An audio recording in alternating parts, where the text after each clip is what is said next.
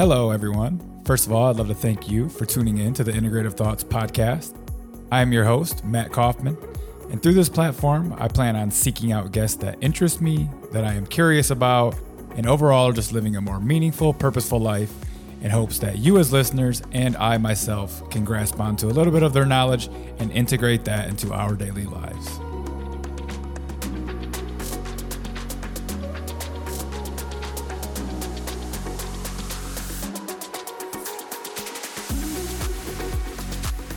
Are you having trouble losing weight? Do you get extreme food cravings, especially at night? What about the inability to lose weight even when you cut calories and do a lot of exercise? I know I fell into this category for pretty much most of my life. It's actually probably not even your fault. You most likely have what's called leptin resistance. Leptin is actually a hormone made by the fat cells that regulates food intake and energy expenditure by communicating with the brain. The more fat you have, the more negative leptin messages are actually being sent to your brain. This creates what's called leptin resistance and is going to sabotage all dieting efforts and causes food cravings even when you have enough fat stored. Introducing Zenith. This is an all-new, completely natural formula that gently decreases leptin levels to restore accurate communication between fat cells in the brain. Zenith contains zero harmful stimulants. It's made of all-natural polysaccharides and cetylated fatty acids, very safe for long-term weight loss plans, and it is made in the USA. In an 8-week university-conducted double-blind placebo-controlled study, participants lost 21.3 pounds of fat, lost almost 4 inches off their waistline, and reduced serum leptin levels by 43%. So if you or someone you know, someone you really love is struggling with weight loss, head down to the show notes. I'll have a link there and a few videos where you can learn more information about Zenith. So listen, I've been experimenting with different types of minerals, especially magnesium, for the past 5 to 6 years. But I could never really find a product that I could feel the benefits that magnesium claimed to give. Magnesium is one of the most important minerals for all of human health.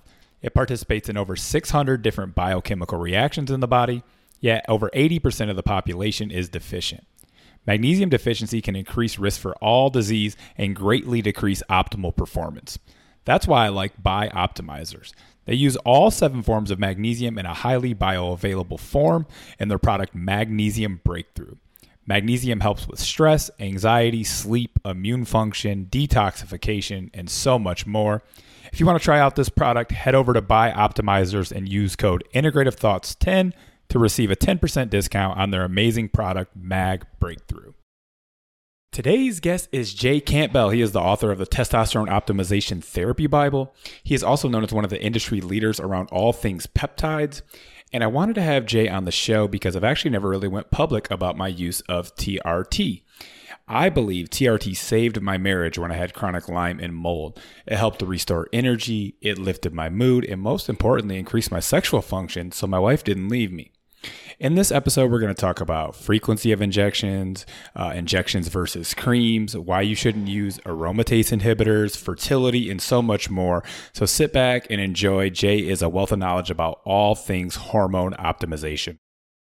Jay, welcome to the show, brother. How you doing? I'm awesome, Matt. Thank you for having me here. I'm always humbled, honored, privileged, and grateful whenever I get an opportunity to speak to somebody like yourself. So let's make magic, bro. Absolutely. So you actually didn't know this. I haven't told you this, but I actually have not spoken about my testosterone use ever on Instagram or podcast. And I felt like it was only right to get you on the show to kind of dispel some of the myths, talk about the benefits, talk about how to do it correctly, because I've been a fan of your work ever since you were on Ben Greenfield's podcast years ago. I heard that right when it dropped, and I thought, nice. Wow, he actually is, this sounds different than what I've heard. Like, I've used a cycle back in my 20s, I never did the crazy anabolics, but I did a cycle of testosterone back then. Didn't know much about what I was doing, just got a little bit bigger. But then come full circle, I had heard your stuff, but still didn't use it for a while. I was really sick. I ended up having Lyme disease. And wow. Honestly, TRT kind of saved my life during that period. I could not get, even with like a 700 testosterone score, like on my blood panel, I just felt like I had all the symptoms of low T, though, just low sex drive, just no energy, mental function. And a lot of that was from the, obviously the load that Lyme disease puts on your neurobiology and all of that. But once I started taking the TRT, I really gained back a lot of the sexual function, a little bit more energy. My mental space kind of went back. So why don't you tell everybody kind of how you got started and your journey with testosterone optimization therapy? Yeah, for sure. Well, I mean, let me just first say that testosterone, I like to tell people, well, first off, I mean, I don't have to tell you this because you know, but like we live in the matrix, bro. Like most people don't understand that the environment is so contaminated now, especially in the West. You know, obviously I was telling you, you know, I expatriated myself. I live in Mexico now. And sure, the food, there's plenty of GMO food down here, but they don't have the 5G and the EMF electromagnetic frequency radiation that I had up there. So, you know, my head's a lot clearer. And they also don't have the atrazine and the glyphosate that's everywhere in the United States. So you're not nearly as contaminated here as you are in the States. But I will suggest that there's very few people over the age of 25 anywhere, again, in large coastal population or urban centers that doesn't suffer from a hormonal deficiency. And that's not just from men. That's also from women on the women's side. You know, if you really want to extrapolate and start thinking about like the whole trans movement and all this nonsense where people are so sexually identification confused, this is all due to this full scale, call it, you know, chemical onslaught to our endocrine systems. So males and females, you know, obviously you had toxicity exposure. I mean, there's millions of people in the United States right now that have it that don't even know, right? Like they're right. Dr. Anthony J, I'm sure you're familiar with him. You know, he talks about people that are exposed to heavy metals or exposed to mold or, you know, whatever toxins, and it gets into the rinds of their visceral fat. And then they can't even lose the weight, even if they diet and exercise correctly. Right. So it's like a really bad situation in the United States. But so I say all that to let people know that it's very rare today that a person is not suffering from some form of a hormonal deficiency. So obviously you found out, like, when you started using therapeutic testosterone, that like it was a game changer. You started to feel better. You got cognition, you got dopamine signaling back. The problem, Matt, is that the average physician, and I shouldn't even say the average physician, I should say 95% of physicians have no earthly idea how to optimize a male or female's hormones. They're not taught it in medical school. It's not standard care practice. This is all like highly nuanced. They have to learn it in the field from their experience, right? So it's like I always tell people, like, if you think you're going to go to a PPO or an HMO doctor and get hormonal optimization, you're brain dead. I mean, if anything, they're actually going to make it worse because they have no idea what they're doing. So again, you have to take the initiative. I like to say you have to become the proactive scientist of your own health. You cannot be a 30-year-old man or woman. And, you know, again, I could go lower, but let's just start there and think you're going to go to your PPO or your HMO or again, your insurance doctor and say, hey, doc, I need you to measure my testosterone levels. I think I'm suffering from a hormonal deficiency. They don't even know how to do it. I mean, that's not a joke. I mean, they literally don't know how to do it. If you got one that did, they wouldn't read your free testosterone. They'd just look at your total testosterone. And then they would look at the standard mean deviations, which they've been lowering for the last 7 years. And then they tell people, and just so people understand what that means, it's top of the range and bottom of the range. They're lowering them, compressing the values. They say they're lowering them because the average male or female is now obese, which is true, but that shouldn't be a reason to lower the standard mean deviation of total testosterone levels. But the truth is, the smart doctors that, you know, follow this will tell you they're just trying to further restrict testosterone, therapeutic testosterone prescriptions. Because again, dude, and again, I have a tinfoil hat that I could put on if you want. If you want to go super deep, I mean, I really do. Tinfoil Hat Company is like a sponsor of me. They don't want optimized men, bro. We know that. They don't want powerful, masculine men. They want weak, you know, cucked, I think is the word they use on social media. They want men that absolutely will not be strong role models, you know, dads, leaders. They want weak, submissive, suck ups. That's just where we are in society today. So again, it's just part and parcel and endemic to nobody understanding that if you have a testosterone deficiency, that you're going to seek treatment. So again, what is the solution? Well, the solution is, you know, to go into the biohacking space and listen to people like myself and, you know, various other people. There's other people out there who can talk about this in a scientific way. And that's the reason that, like what you were saying, when you heard me on Ben Greenfield, and by the way, bro, that was 5 years ago, right? That's how fast time is flying. Right. But, I was probably like one of the first times, especially at that point in time, to talk about this in a non-bro way. Obviously I clearly look and feel and appear as a bro, right? But I'm talking about this from like a clinical perspective. And so kind of like that really separated me. And obviously, again, shout outs to Ben, for giving me the opportunity to come on, because I just published my book and he had just read it. And he was like, bro, your book is unbelievable, man. Will you come on my podcast? And I was kind of like actually reluctant, because I was like, the previous 4 years, because I had written my first book in 2015, dude, I was being set up. Like they wouldn't even, if they would even bring me on, they would like, aren't you just advocating steroids? Or, it would always go down those rabbit holes. And I'm like, no, this is therapeutic testosterone. This is a true story. To this day, I still cannot run an ad on Google, Facebook, Instagram, anywhere about how to use therapeutic testosterone, because the overlords say that it's sexual. You're in like the sexual performance enhancement game or something like that. It's unreal. All the alphabet agencies. Exactly, but it's literally unreal. But as you know, a young girl can get sexual, changing their identity treatment at 15 years old, state sponsored. So a 50-year-old can't take TRT. Yeah, the whole system is broken. Men have to, obviously, again, be very proactive. They have to seek out doctors that are not in the they're in cash pay. They're not obviously in the medical system from an insurance subrogation standpoint. And then you gotta, like I always say, you gotta make sure you're working with a doctor who does have an experiential body of work, right? Like they've been working with patients, both hopefully male and female, for at least 10 years.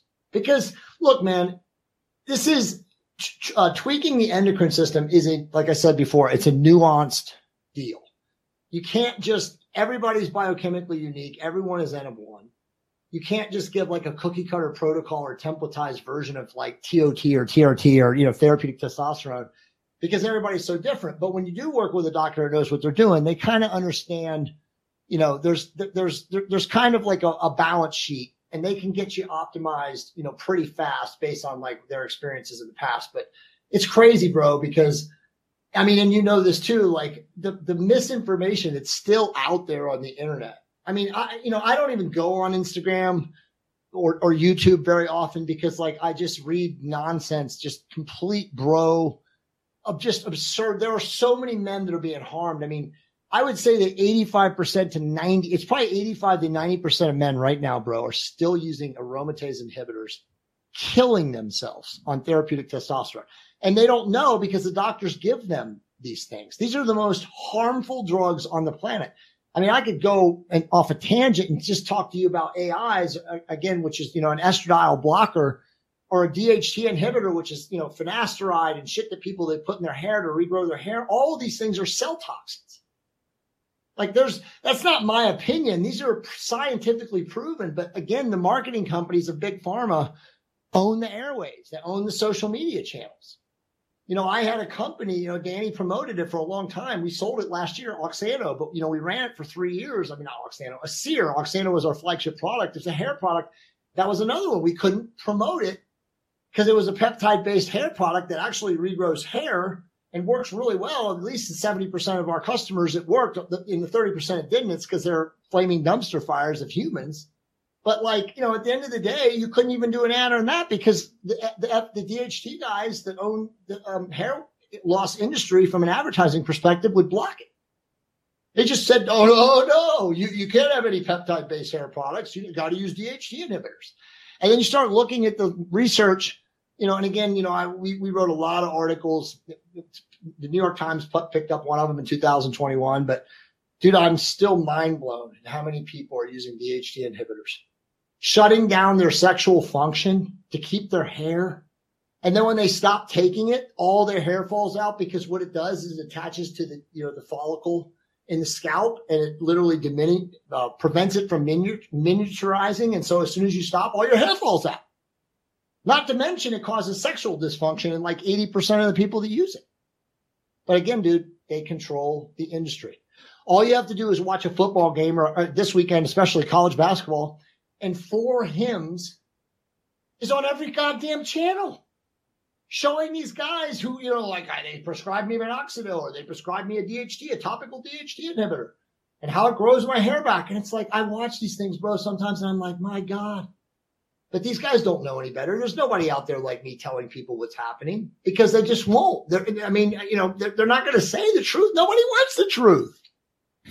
Nobody wants, honestly, people to be optimized. It seems like masculinity has been labeled as toxic lately.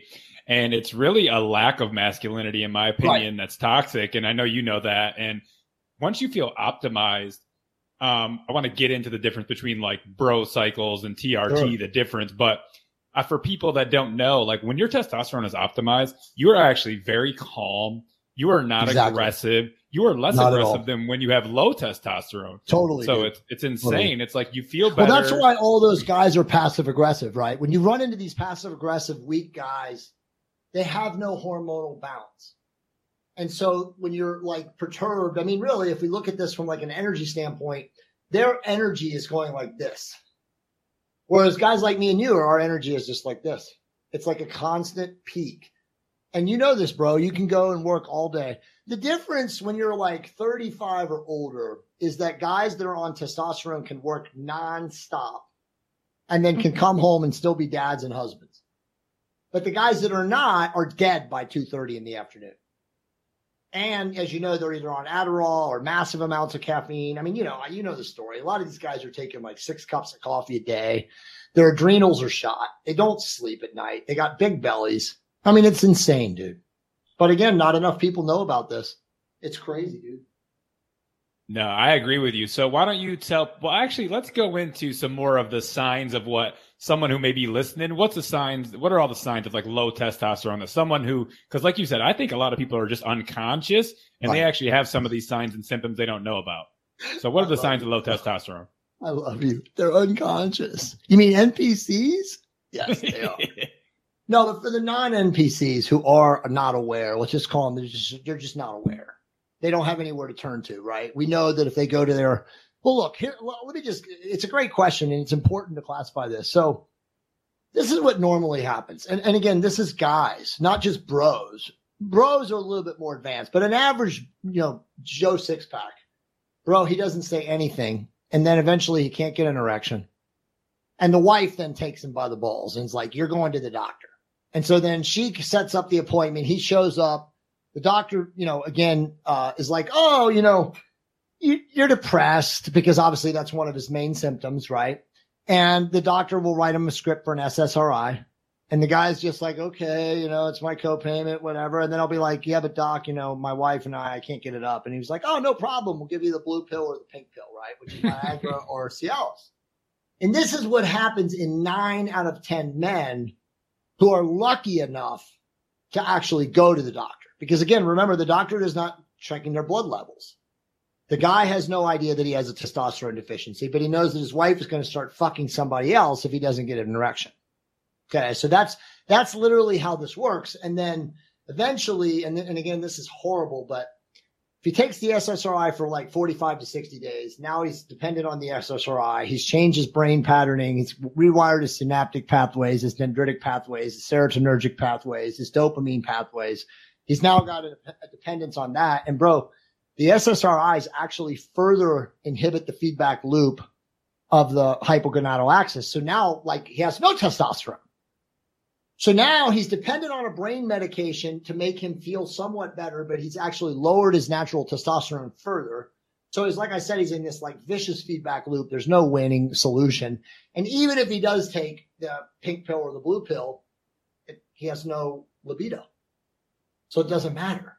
So this is literally, I'm not joking when I say this is 90% of society. But to answer your original question, the number one symptom of a testosterone deficiency is brain fog, right? So again, the misinformation and the negative propaganda, most people are like, their dick doesn't work. Do you know how many guys I've literally either consulted with or, had conversations with in like the last 10 years who are like, bro, I'm good down there. I'm like, bro, that doesn't have anything to do with whether or not you have a a testosterone deficiency. So, again, it's like a badge of honor for guys like, right? Like they want you to know that their dick works. It's like, bro, that doesn't have anything to do with anything. But again, they've been lied to by so many people, including the mainstream media at all times, that they don't understand what it even matters. So it's like, again, a lot of these guys are still able to get an erection because they're already using the blue or the pink pill. And so they don't think they have a testosterone deficiency. They have no idea. It's crazy. But brain fog, listlessness, passive aggressive behavior, you're indecisive. You can't make a decision. You're not making the decision for your wife. Honey, where are we going to go for dinner? I don't know, honey. You pick. You know what I'm saying? So there's so many non-masculine ideals that you can't fulfill when you have a testosterone deficiency. And again, like I said, where do you go? If you're not paying attention to me and, again, there's other people out there. It's so convoluted. There's so much bullshit. How many times do you think guys get information from bros at the gym? Way too often. I see it way too often. And then make it worse, bro. Yeah, they're doing way high amounts, and then they're on all kinds of different pill forms and anabolics. And it's like, I know a guy recently, he was like about passed out when he was working out, and he's been on all kinds of shit, and he's not checking any levels. And I was just like, dude, you got to come off some of that shit, bro. You just literally about passed out at the gym. You thought you were having a heart attack. You don't know what any of your levels are. That shit's insane. You look good, but you're fucked up. Yeah, I know, dude. I mean, so to that, anybody who's watching the show and everyone out there has to, and again, I probably it should be 25 now, but again, I always just kind of use 30 because I always wrote that number in my books. And I know it is getting worse and worse and lower. I mean, there's kids that are 18 years old that have 100 testosterone levels, bro. It's insane. But every man at 30 and up should do has to get their blood work done at least once every 2 years. Now, again, if you have a deficiency, after you get it first done, you're going to have to get your blood work done a couple of times, over the next 12 to 15 months so you can see where you went from to where you are. Now, somebody like me, right? I've been on therapeutic testosterone since I was 1 month from turning 30. My story is very, very open. I got kicked in the balls, had no idea, went to a PPO doctor. And again, there's no coincidences, only synchronicities. He recommended me to an endocrinologist. The guy measured my testosterone. This is back in 1999. And he was like, look, man, you have the testosterone levels of a geriatric. I can put you on therapeutic testosterone. You'll be right as rain in 8 to 10 weeks. But go home and talk to your fiance at the time, and make sure she's okay with it. Because, you have to inject yourself a couple times a week. And again, this is in 1999. So, I mean, this guy was a Harvard educated endocrinologist. I was living in Pasadena, California, and he was in Orange County. And so again, it was not random, because I obviously then took on this mission to teach people about this stuff. But after 8 weeks, bro, I was like, Jesus Christ, this is the most insane thing. And he wanted to take me off. And I was like, whoa. I'm not coming off this. Are you kidding me? Pump the brakes. This is the most revolutionary thing. So the next 10 years, I became this deep dived student of this, attempting to figure out why do not more and more people know about this? Why is not this all over the world? And dude, there was nothing. The only places that you could find actual scientific research on using testosterone was either Bulgarian strength manuals or Russian. And you had to read Bulgarian or Russian. There was nothing. Now, the guy that I give a lot of credit to and I mentored under for a while was Nelson Virgil. And he wrote a book. The first real book on testosterone was called Testosterone, A Man's Guide. And he was technically dying of HIV. And so he was seeking out, how do I do this to survive?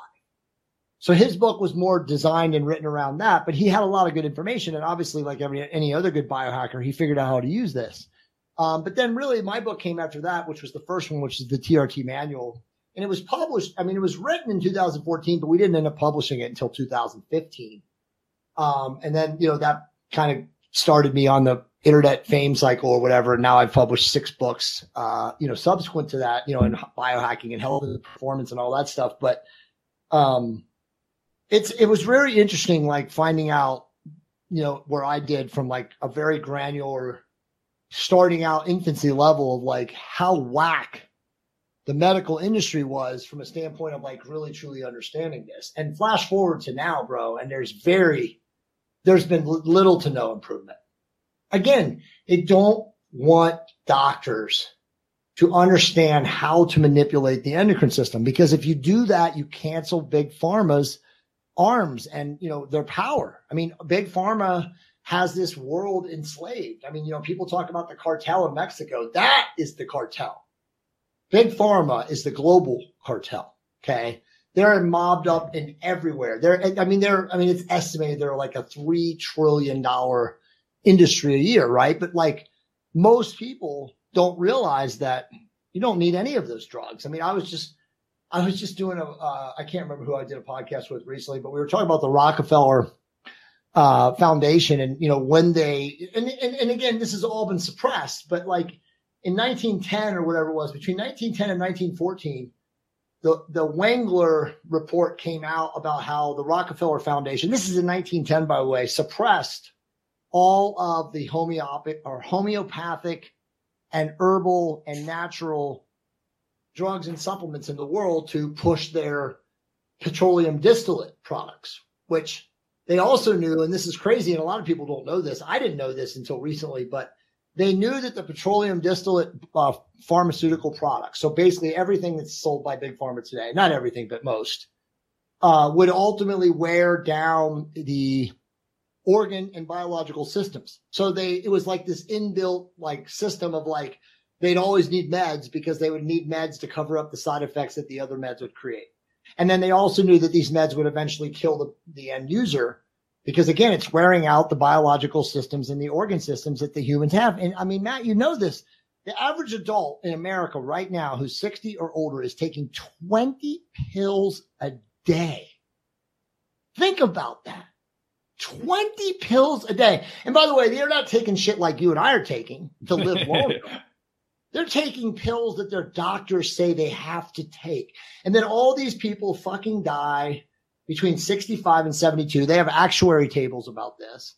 And I always tell them that the goal of Big Pharma is to get the person dead before 75 and hopefully bankrupt. The way they really want it to work out is that the person literally runs out of money and then dies because now they can't keep taking money out of them.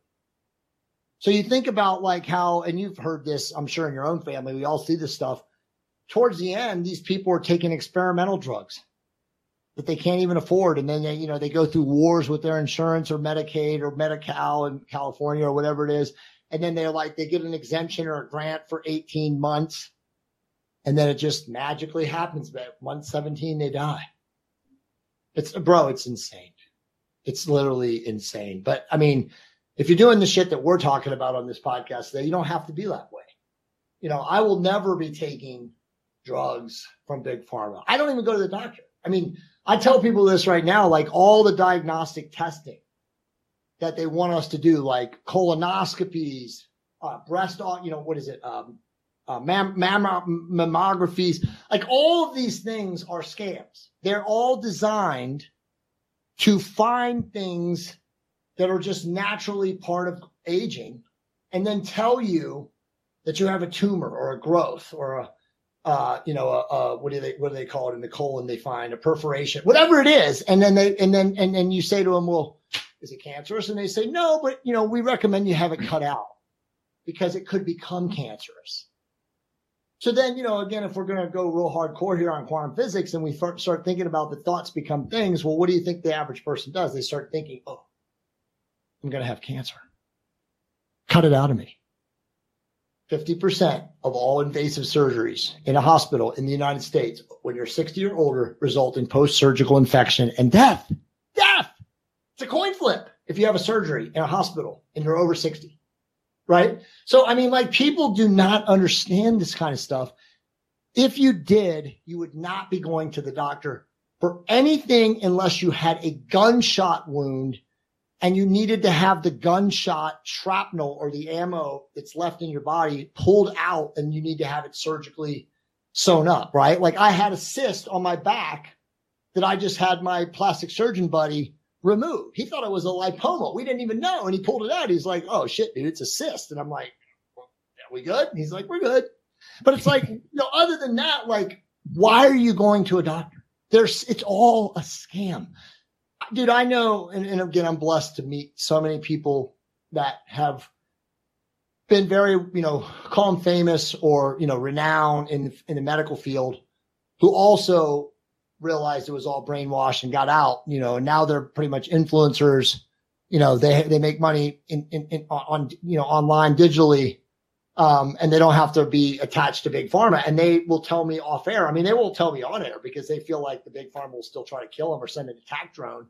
But they've told me, they're like, bro, every single diagnostic testing procedure. And I mean, I can't tell you this person's name because it won't be good for that person. But this person is a Harvard educated, Yale doctorate, famous doctor. Okay. And I've done a couple of shows with her. I just gave away she's a her, but that's not enough. There's a lot of hers. She pretty much told me that every single diagnostic test that they create between 40, 50, and 60 for men and women in hospitals are all scams. They're designed to create fear in the patient. So then the patient goes home and thinks about it, and eventually says, yeah, cut it out. And then again, quantum physics, that which is focused upon tends to manifest. Thoughts become things. We create it. We create that reality. We create a cancer. Or when we think about it and we worry about it and we fear it, and then eventually we manifest it. So that's the entire allopathic medical system. So it's like, if you want to not be sick, then affirm every day that you're healthy, whole, and complete. Use therapeutic testosterone.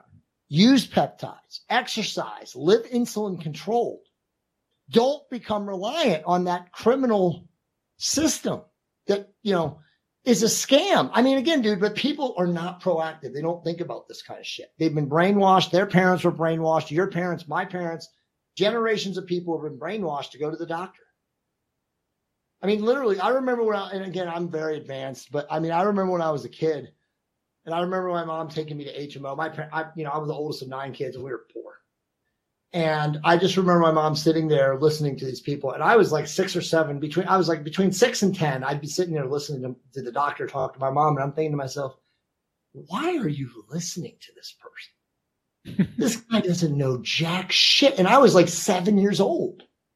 But I mean, again, I'm a hyper aware soul, right? So it's like, I saw this kind of stuff at an early age, and people are just brainwashed.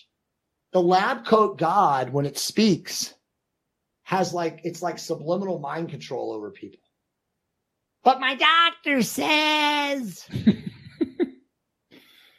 who gives a shit what your doctor says? Dude, half of these people are fat, insulin resistant, inflamed. As soon as they go off rounds, they go out and smoke 2 cigarettes. I mean, the whole thing is such an inversion. And the fact that people can't see this. And look, man, when people watch this, I want people to understand, I'm not against physicians that are optimization physicians. But I mean, dude, like, here's the truth. And I said this a lot. If you're 30 years old, 35 years old, or 40 years old, and you go to a HMO/insurance doctor and you say, hey, doc, I want you to optimize me. I want to live to 120. What can we do? They look at you like, what? What symptoms do you have?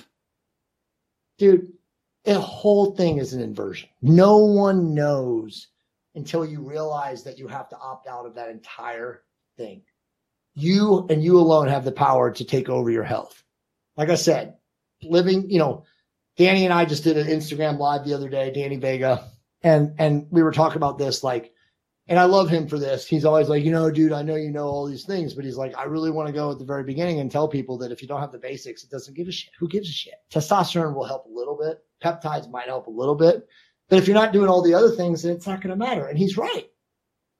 And that's actually why I love your message. Like, you don't just say, hey, you're 40 pounds overweight, take some peptides and take some CRT. Like, no, you need to find a diet that works for you, whether that's low carb, keto, paleo, figure out how to, at least balance blood sugar. Like someone like me, I don't do well on keto. Like my gut dysfunction just goes terrible. Yep. So I do need carbs, but I don't eat any carbs until dinner. So I'm having basically keto for my first 2 meals, my breakfast, my lunch. And then at dinner, I have my carbs, and it's mostly like raw honey, fruits, sweet potatoes, pumpkins, paleo-ish style diet. Yeah.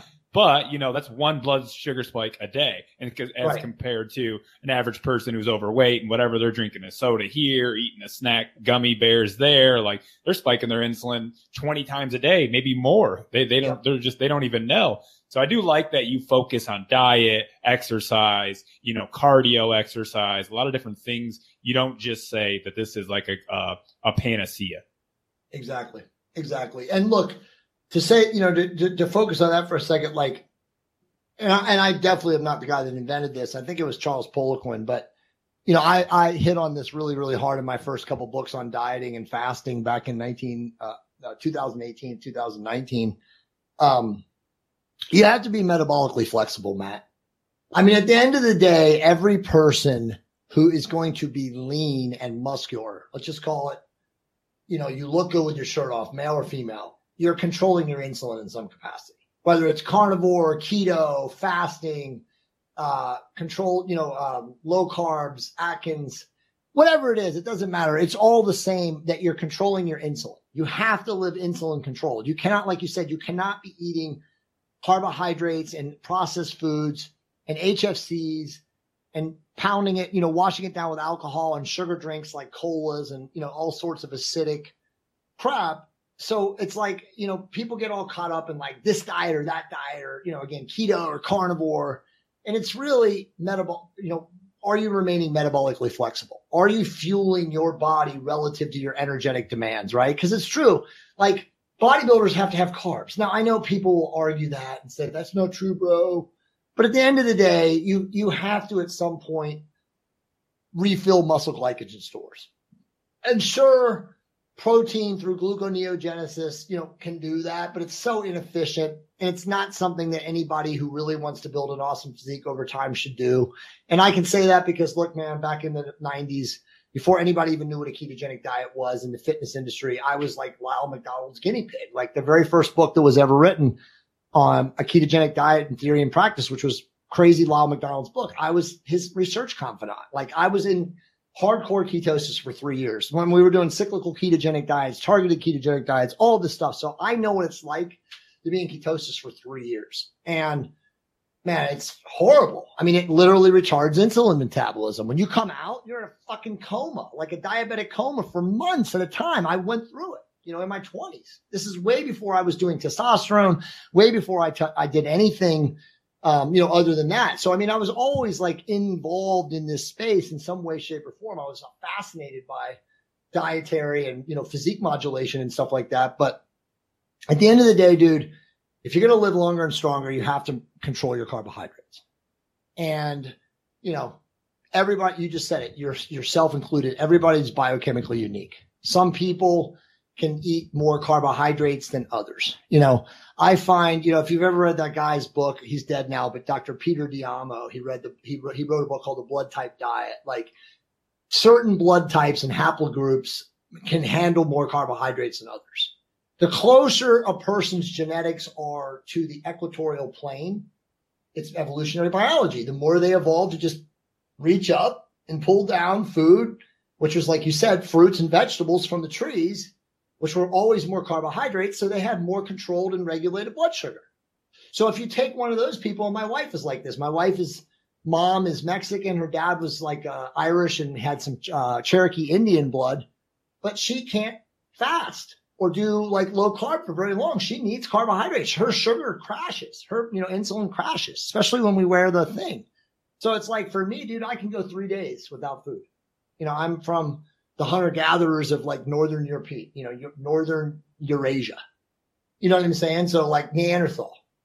So it's like we're all different, but you have to understand, like from a genetic standpoint, like how do you handle carbohydrates? And so if you're somebody that can go 3 days without food, you don't need as many carbohydrates as somebody that needs to, jumpstart their insulin, every 5 to 6 hours. Now, granted, I'm not saying that somebody can't train themselves, epigenetically, because my wife now will fast for like, it's not really fasting, but 14 to 16 hours, she won't go without food when she's really when she's trying to get when she's leaning out. But, somebody like me, I fast for 24, 26 hours, and I can do it no problem. I'm actually writing a book right now. I was telling you, the second book is coming, and it's called 30 Days to Shreds. And it's going to be, this is no exaggeration. It'll be the best book in the history of the world, for now at least, I'm sure something better will come after it, on how to lose the most amount of body fat, like pure body fat, while maintaining muscle in 30 days or less, using all the hacks that we have available to us now. And as you know, bro, in the last 3 years, with all these different peptides and all these GLP-1 agonists, you couldn't do this kind of fat loss 5 years ago. I was just talking to BPAC. He just texted me literally 10 seconds ago. I literally was just talking to him about this like a weekend ago, and he was like, "Man, that'll be awesome," because a lot of people are interested in that. But the raving, all the obesity drugs are out there right now, like tirzepatide and semaglutide, and they're all the rage now for obese people. But for people like us, if you use them and you know how to use them correctly, they're unbelievable. I mean, you can do whatever you want. So like that's my book will be based on like, do this for 30 days and don't deviate. And this is the kind of body fat loss you can receive. And so that's what, I'm going to be writing about that, but it's like, we're in the golden age of fat loss right now. We're in the golden age of, not just fat loss, but just physique, modulation.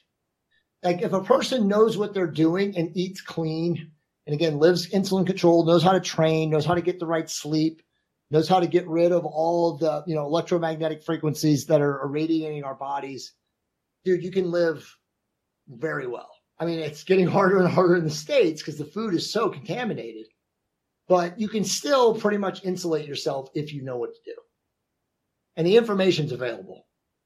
Yeah. And I like this new age as well, because obviously people just used to use all of the steroids and high dose, and a lot of these peptides and therapeutic testosterone, I think, are going to be working as effectively or better, but without all the negative consequences and side effects as well. Way better. Mm-hmm. But I mean, again, it's the buyer beware, user beware type thing where it's like, you still have to know what to do. Where are you getting your information? And like I said, the average bro on YouTube is getting bad information. Million plus people following accounts is putting out completely bogus nonsense. Bullshit. Again, dude, like you said, the Matrix rewards falsehood. They don't reward truth. The truth tellers are always the guys with the smallest accounts and the smallest audiences because, again, they don't promote truth. You know what I'm saying? So it's like I always tell people, like, if you're getting your information from so-and-so who has 3 million followers on YouTube, the likelihood that you're getting 50% falsehood is very high because that's what YouTube promotes. I'm not saying that you're not going to get value because everybody has some value. But at the end of the day, most of the stuff that you find online when it comes to this realm and this industry is completely bogus. And look, man, especially being the guy that I am in the testosterone and peptide space, almost everything in the testosterone space is bogus. Almost everything. I stopped playing the game of like, going on and debating and like challenging people because there's no value in it for me. It's useless. I feel like you should just keep spreading your message instead of trying to argue about it, and then people will gravitate towards it. It's so useless. I mean, but see, terrible. That's the thing is, what people don't understand is they're getting harmed. They're literally shortening their lifespan. And they're literally willing to fight you over shortening their lifespan. So like once I started realizing that, I was just like, you know what, bro, I'm sorry, man. I can't help you. I'd love to help you, but you're not willing to be helped. You want to fight and argue over things that you don't truly understand because, you listen to somebody who's been telling you the wrong shit for 10 years or 8 years or 6 years. But thankfully, there are smarter guys out there now. Like I'll give you one name of a guy like Victor Black is amazing. You should follow him on Instagram. He does safe models of drug use. And he knows, he's been on my podcast one time. Him and I go way back together, but like he's actually out there helping the bodybuilding community. He's literally helping all of these guys who have harmed themselves to get off or to drop their cycles to very, very small, surgically precise dosages to where they, aren't walking, ticking time bombs. And dude, look, we could talk about training if you want to again. And this even goes into the pros. 95% of guys that train don't know how to train. Have no idea. Again, that's not to say that a mutant isn't going to get big if he just goes to the gym, right? He could just do everything wrong and still be a mutant. He has those kind of genetics. But if people understood how to build muscle correctly, they could use tiny, microscopic dosages of testosterone and peptides and growth hormone and still look as big as they're looking with all the stuff that's killing them.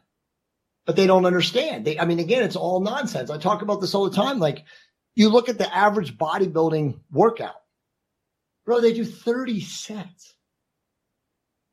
Nobody ever, if they actually know how to train to positive muscle failure, should need more than like 6 to 10 sets per body part per workout. But nobody knows how to train like that because they're literally doing what they read in the magazine or what they read some bro online that they purchased their course, and the guy's got 5 sets of incline and 6 sets of flies and 8 sets of push-ups and 5 sets of dips. It's like, what are you doing? But this is what's out there because people don't understand. And then psychologically, when you have to do 30 sets for a body part, you don't push yourself because in the back of your mind, you're like, I got to save some for the other exercise. So, dude, everything is like an inversion in the matrix. Some of us, we get to a place finally, and I'd be truthfully myself, I'm 52. I just turned 52 on February 24th, but I didn't know how to train until I was like 42. It's only been 10 years that I knew how to train. And I had a great physique in my 30s. I started therapeutic testosterone at 30, but I didn't know how to train. I had to work under a master. I literally mentored under a master, right? And so it's like, you just, it's amazing how simple it is to fall prey, to the BS, because everything that most people read online, bro, is usually the opposite. I know it sounds horrible to say that, but I know you know that. It's like, until you finally have some level of awareness and you start seeking these things out yourself, you're just going to just be told, by this guru and that guru and this expert and that expert, and they all cancel each other out and contradict each other, Yeah, I totally get it. And I totally agree. So now that we've kind of dispelled that you're pretty much being lied to, your environment is toxic and pollutant and sickening, and pretty much your bad sleep, your poor habits are all affecting testosterone. Why don't we get into some of the specifics?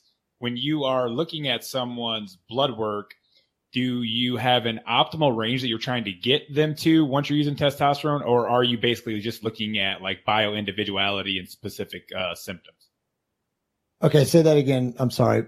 I listened to 90% of that, and then I got pinged, and I turned my head, and my concentration got sucked out. So it was a good question. I want to make sure I answer it correct. Just basically wondering, like, when you start working with somebody, are you looking at specifically only lab ranges, like testosterone numbers on blood work, or are you just like more so looking at like bio-individuality and symptoms, and then giving them testosterone based on the symptoms? Yeah, amazing question. It's always symptoms. So lab work is a gauge. So like one of the guys that I mentored under in this realm was Dr. John Chrysler. May he rest in peace. He died in 2019. Horrible story.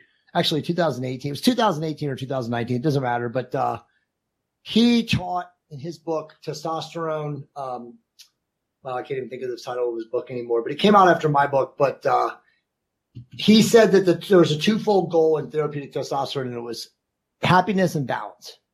And if a man is happy and a man is balanced, it doesn't really matter what his levels are, because some guys' levels are going to be 400 or 500 and they feel amazing. And some guys' levels are going to be 2000 or 1800 and they feel amazing. So the problem is that, when you're working with a physician, if they don't understand that, which again, less than 5%, let's just be gracious and say less than 5% know that, bro, they're going to be managing your practice or testosterone based on your labs.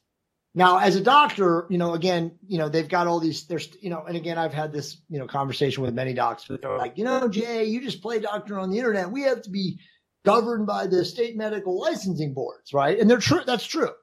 But at the end of the day, like, the truth is that you can absolutely manage a guy's endocrine system. And this goes for women too. Irregardless of what their lab panels are, because you are looking at them as an individual and not their labs. Okay. The numbers on a piece of paper are meaningless in comparison to how the person feels. So generally a free testosterone level, and let me just say, free testosterone is more important than total testosterone. Okay. Total testosterone is a measure of the actual Full amount of testosterone is measured when they take the test. Free testosterone is a measurement of the biologically active testosterone in your system that is unbound and usable, right? So the average doctor who doesn't even measure free testosterone, like I told you before, doesn't know what they're doing, because free testosterone is really the only number that matters, right? Now, some guys will debate and say, well, then why are they even doing total testosterone? Because they just want to get a gauge. But the free testosterone number is always the number that matters the most. So by and large, Matt, like an over 40, and again, there's different labs. So, I'm talking about LabCorp or Quest Diagnostics in the States, but a 40 or higher free testosterone level usually equates to a man who feels pretty good. Okay. Estradiol being measured is the biggest source of confusion and consternation in the whole entire therapeutic testosterone world, because again, majority of doctors and of course now their patients believe that estrogen should be compressed into this narrow range according to the blood laboratory measurement, right? And I think I haven't even looked at it in so long. They're lowering and changing that too, but I think it's somewhere between like 22 and 47 or 22 and 37 or something. It doesn't matter.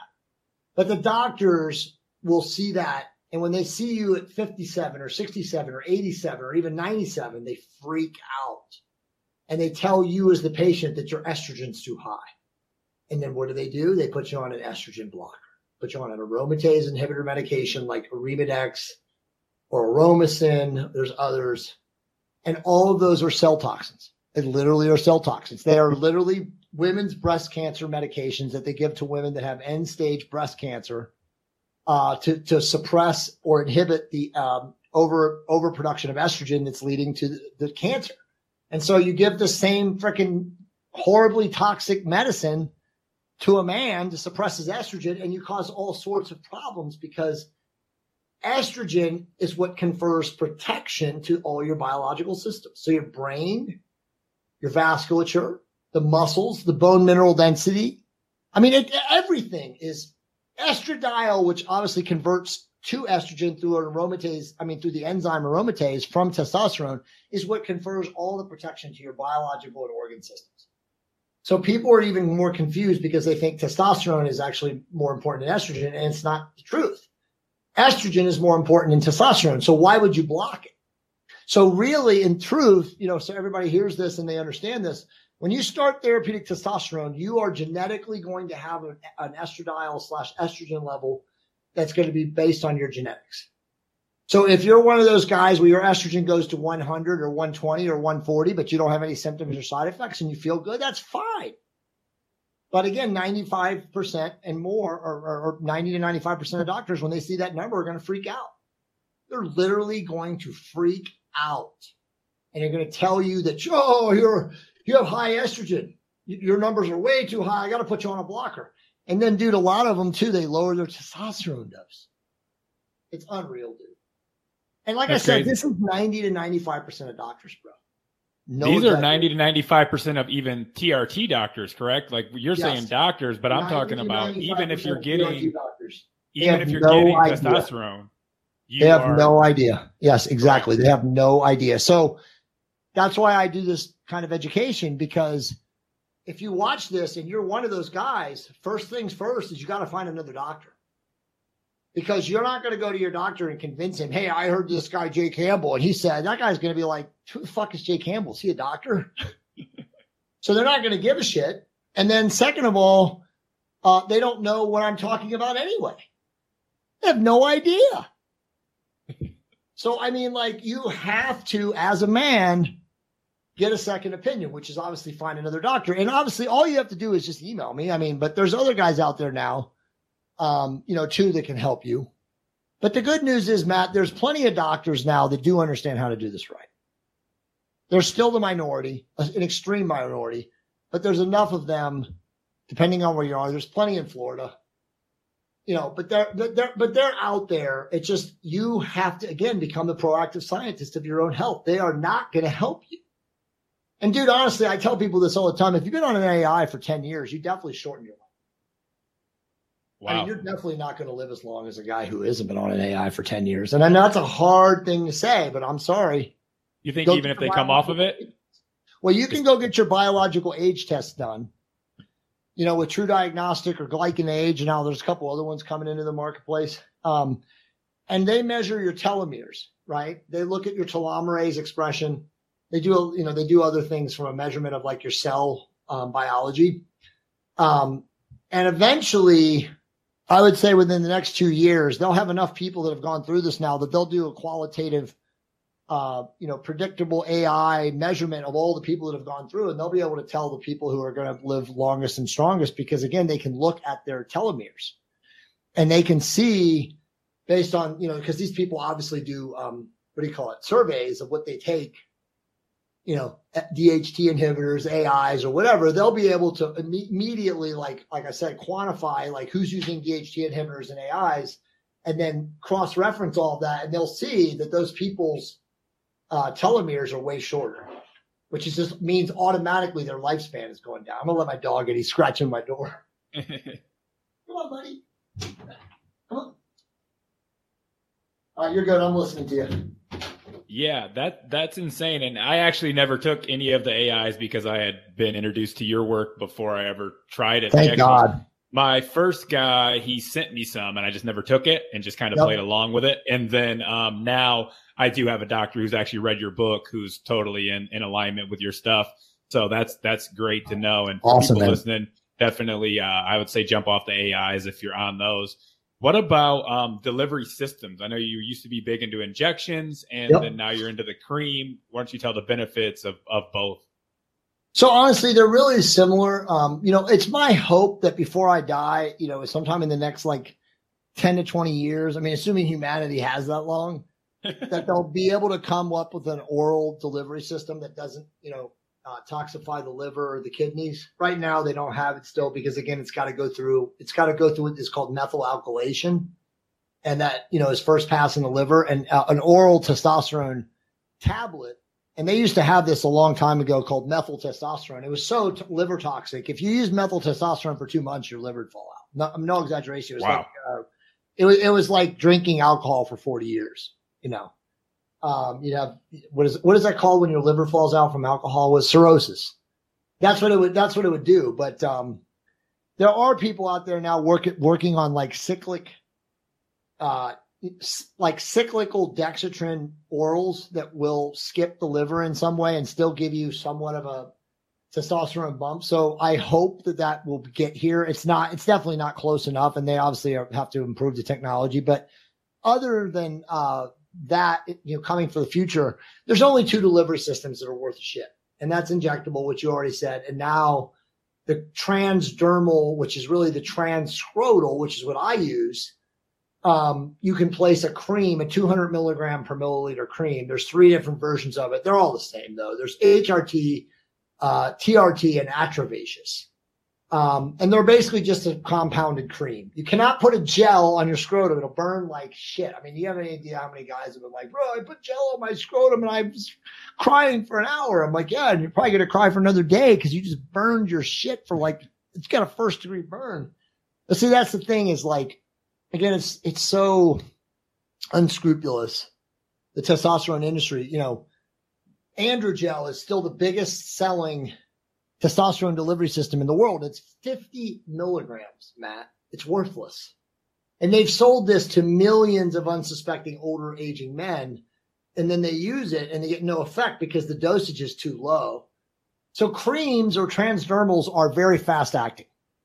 So if you're going to put a 50 milligram cream or gel on your arm, and most of these guys are putting it right here, or the inner of their thighs, absorption's terrible. It's not an exact science.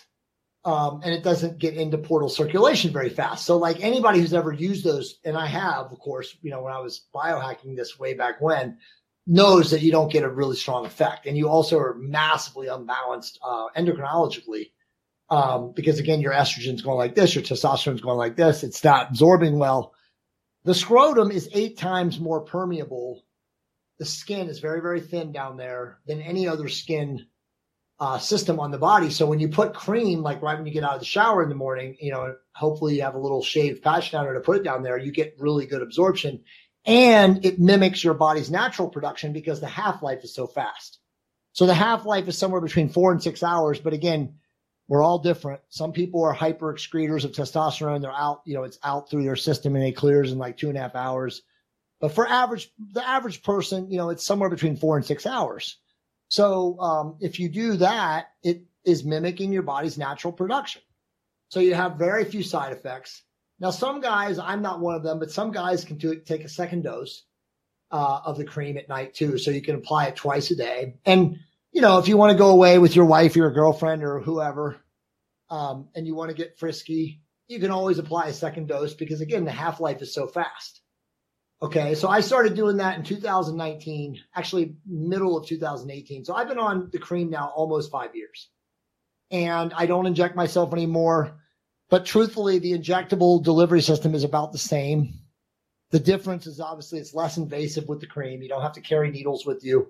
If you travel a lot like I do, it always just became kind of like it was always just like I'd always have to, check them in my bag and I'd have to hide them in my hygiene bag. And it was just always one of those things where like, okay, I got to carry 3 shots with me for a week or maybe 5 shots if I'm going away for 2 weeks. And so I just, it was always like a burden. But, at the end of the day, as far as, because people ask me this all the time, like, what's better? I don't really think it's that much different other than it's less invasive. And, when you're injecting yourself, okay, over time, you're going to get scar tissue. Like you can still see I have this knot right there. Okay. And that's from injecting myself in my delt for years. And my deep tissue active release lady got most of it out, but there's just like one hardened fascial adhesion that she could never get out right there. So it's just something that people have to understand that you're going to deal with. You got to have, in my opinion, regular, active release massage to get rid of the scar tissue if you're going to inject yourself. Just, for some people, you hear injecting and they just go, I'm out. I'm not going to inject myself.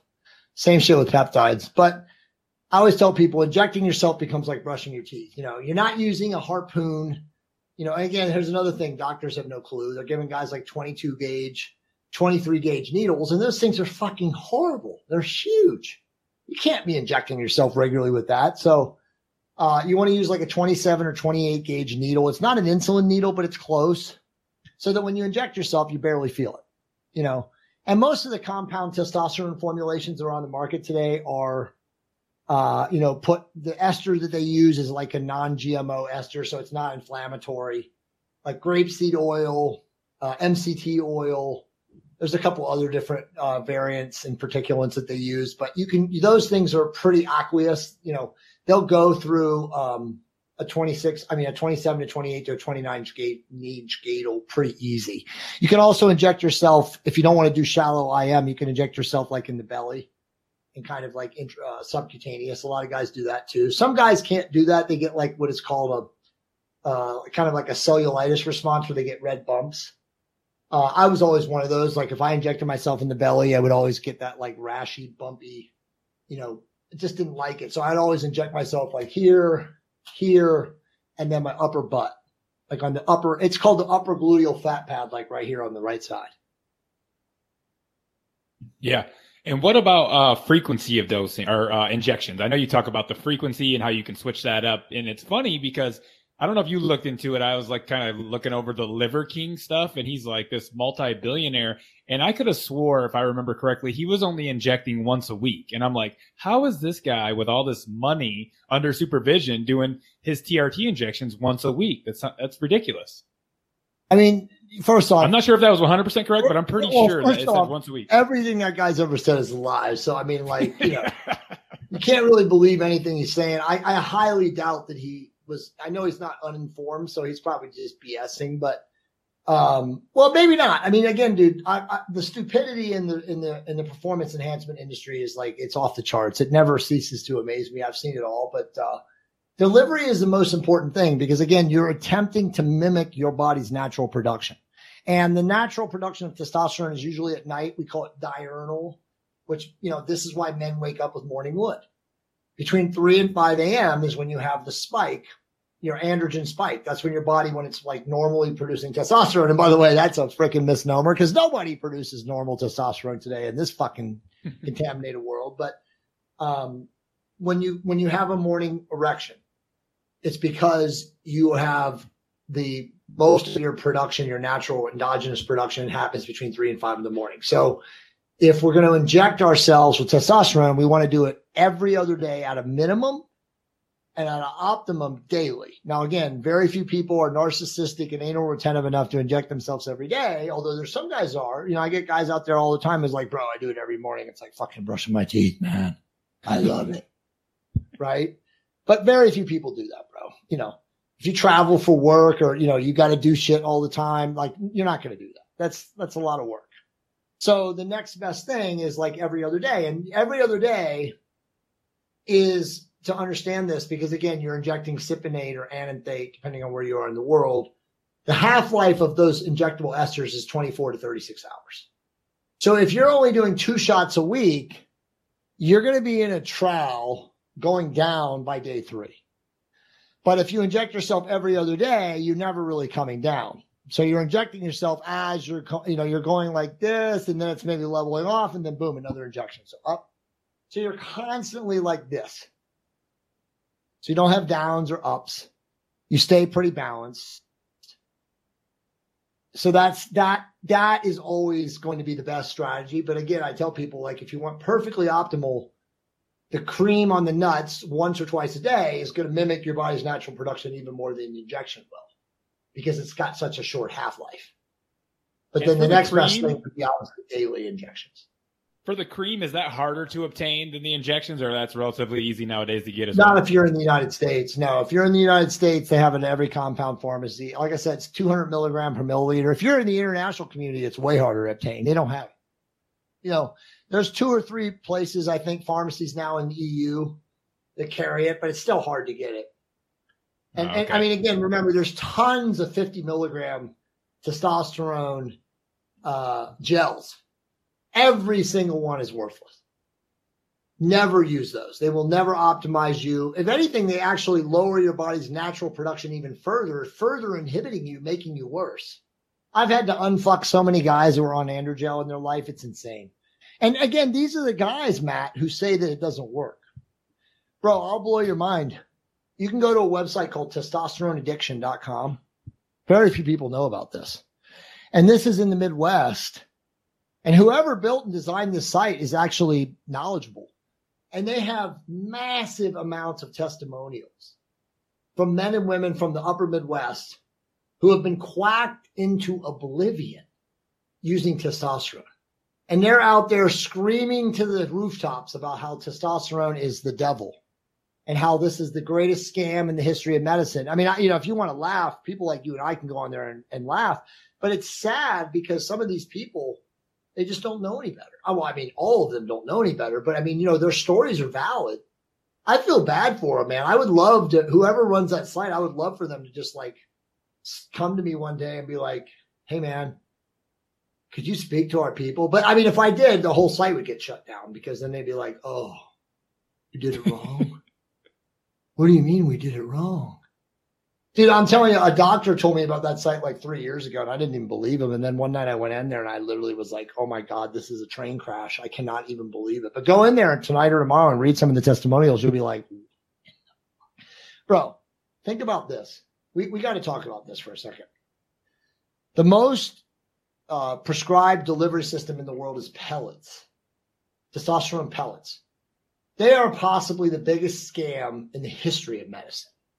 Like, I mean, there's a lot of, that's a strong statement, right? Because there's a lot of scams. Maybe the V is the biggest scam. But at the end of the day, the pellets are such a joke. They're expensive. They don't work well. And dude, the average doc that prescribes and implants a pellet has no surgical training. So imagine allowing a person to slice you open who doesn't even know how to cut you, and then implanting a pellet that is unnatural that your body wants to, what is called extrude, push out. Bro, I have an entire folder in my cloud from people in the last 7 years who have sent me pictures of abscesses and extrusions from their pellets from not being inserted correctly. That are the nastiest things. Like, obviously for confidentiality purposes, I can't show you them, but these people have been permanently scarred. Like, you can't even believe how big of a farce testosterone pellets are. And again, it's a giant profit center. It's a multi-billion-dollar a year business. And when I talk to these people who do it, they're like, bro, I can't inject myself. I travel with the government, blah, blah, blah. You know, they have 100 excuses, and it's like, it's the only way. And so like, usually I end up agreeing with them because it's like, well, fuck, I guess having some testosterone is better than none at all. But it's medieval, bro. It's literally medieval. So what is up with the pellets? Are they supposed, they're basically, I've never really looked into them. They're supposed to like time release testosterone over time. Yeah, is that kind of how that works? Because like I told you, we're all N of one and biochemically unique. So what they do is they're supposed to dissolve over 6 to 8 weeks. Bro, I know people that go through the entire pellet in 6 days. Because again, we cannot molecularly break down the testosterone ester. We're all different. So if you're considered what is called a hyperexcretor, meaning you break down the testosterone ester really fast, you literally are now sitting there for 6 or 7 weeks with no testosterone in your body, waiting for your doctor to insert another pellet. It's like literally hell on earth. Imagine. And by the way, all of the people, not all, but 95% of the people that start off with pellets, they go through this. They feel like death. And then they go on and they rant on about how testosterone doesn't work. It's a scam. A lot of them are on the testosterone addiction site. A lot of them. I was just about to say that. They're all on the website. But dude, imagine this. This is the truth too. This is how big a quackery medicine is. Imagine you're a foot doctor and you get a marketing letter. Most of them at times it's direct mail from the guys that run, they're called biologics. I forget what they're called. It doesn't matter. They're the big pellet inserters. And they say, oh, looking for another way to make money in your practice? Come to this weekend seminar and we'll show you how to inject pellets into your patients. So these people know nothing about hormones. They know nothing about hormonal optimization.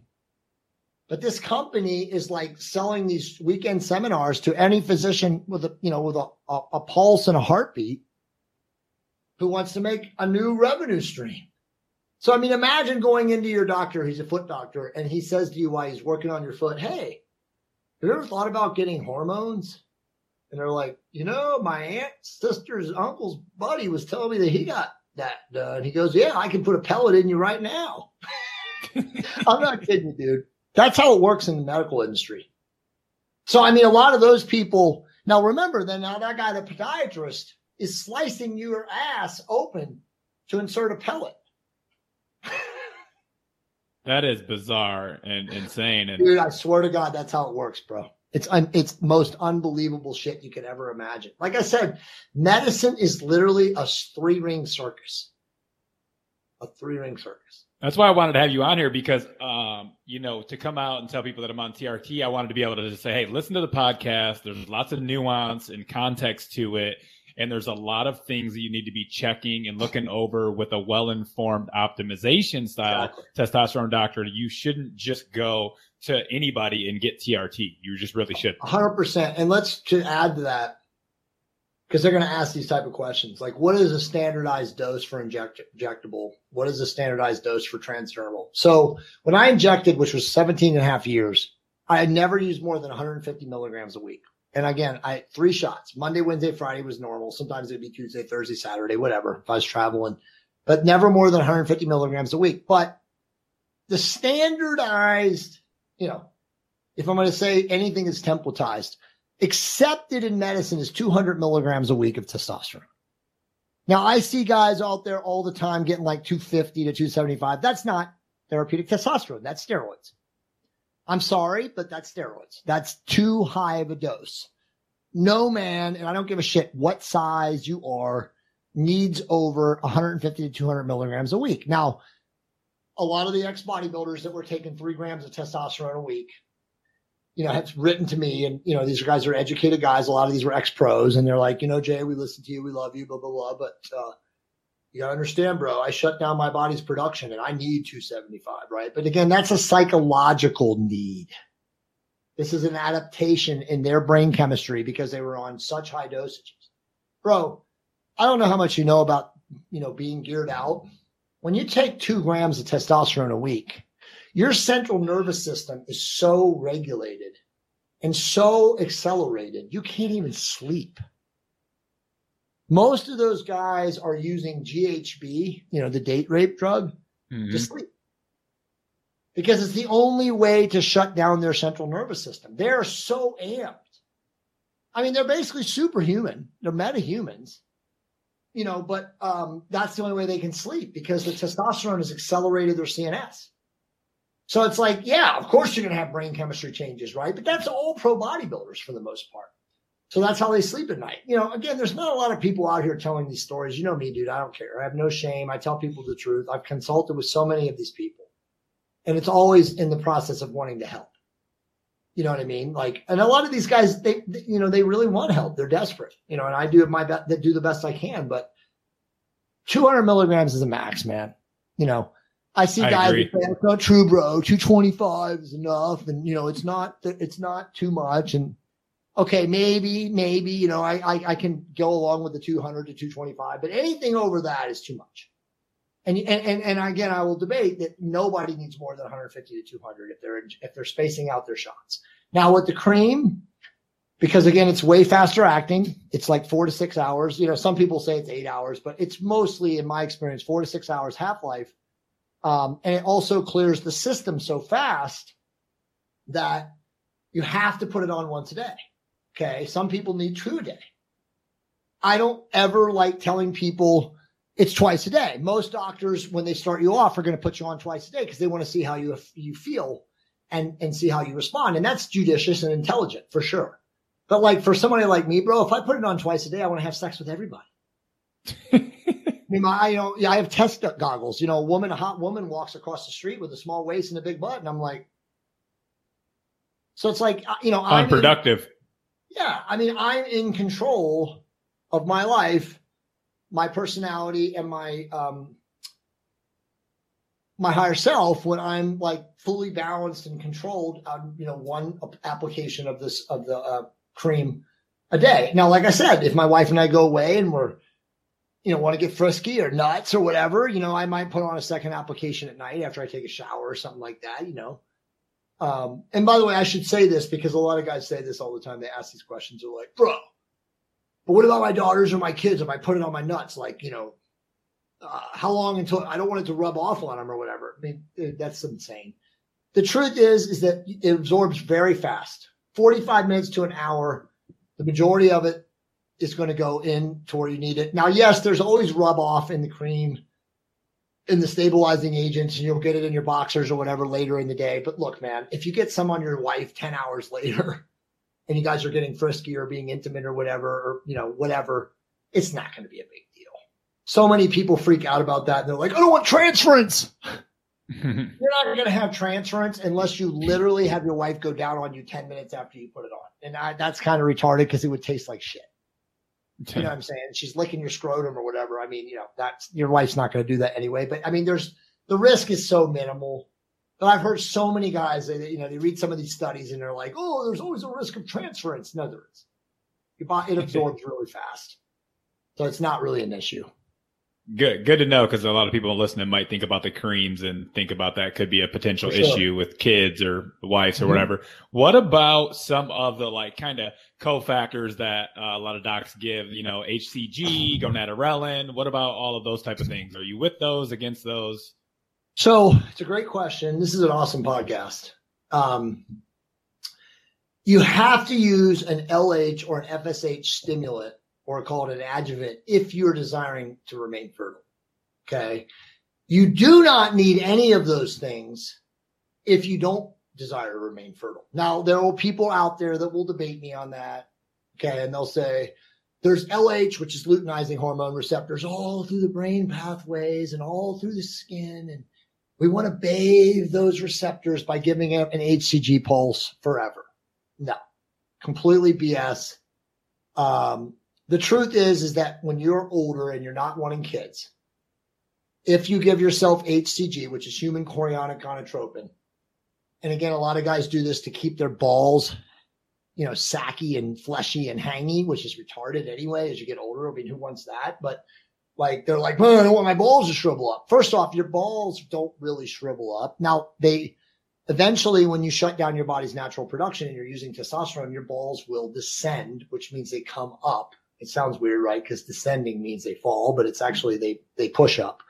But then once your body realizes that you're not making it anymore and it's coming from the other one, they go back to normal. I don't know how it is. Again, I think it's just the amazing human dynamic nature of our, we always crave homeostasis. So the body, again, this is a massively amazing internally diagnostic regulating machine, finds it, right? So, after you've been on testosterone for a year, your balls will become like they normally are. Okay. But so you don't need HCG. And for guys that do take HCG when they're older and they're not remaining fertile, what's happening, Matt, is there's two signals. You've got your primary signal or androgen signal, which is coming from the testosterone, and then the HCG, which is a minor androgen spike, and estradiol or estrogen spike is like this baby spike. So you're taking both of these and you're literally causing disturbances in your endocrine system because the body is seeing two separate spikes. Even though HCG is very minor in comparison, it still sees it and is like, what the fuck? So that's why guys who are on HCG have more quote unquote minor side effects, especially like acne. They get acne on their back, which is, a often complaint. And again, your endocrine system is being disturbed. The endocrine system is seeing one pulse from the shot or the cream on your nuts. And now you're injecting HCG a couple times a week and it's seeing it as a second pulse. And so it's like, what the fuck? Right? So I am against it. I don't think that you need it. Now, again, I already said, if you want to have kids, you have to use it. Okay. But you don't have to use it as much as most docs tell you do. Now, remember, Matt, docs want to make money. So they're going to prescribe more and tell you that you need more or that you need to be on it all the time. But I found, and again, this is written about in my book, and I've been paid a lot of money by a lot of people to get people fertile again. So I know what works and what doesn't work. You just need a very minimal signal of HCG a month to maintain sperm motility and an active FSH and LH signal. So what does that mean, an active signal? It means that when you get your blood work done, your FSH and your LH is showing something. Now, somebody like me, when I don't ever get my FSH and LH looked at anymore because it's a meaningless biomarker to me. But if you looked at mine right now, it would show nothing because I don't have any LH or FSH. I don't have any way to impregnate a woman. I don't have motile sperm. But again, I don't care. I don't need it. I'm not looking to impregnate somebody. I'm 52 years old. I'm done. Right. But very clearly, so people were aware of this, I had both of my daughters when I was on therapeutic testosterone because I knew what I was doing. So if you want to have kids when you're on testosterone, you have to use HCG and HMG in combination. Now, HMG is human menopausal gonadotropin. Now, you can get HMG. They actually now, from what I understand, it's hard to find it now. So now they sell FSH as like a biologic, which is the same thing as HMG. So you get an FSH analog or HMG, and you use it in combination with HCG. And dude, as long as you don't have any kind of permanent sexual dysfunction and you have actual sperm, you'll get your wife pregnant fast.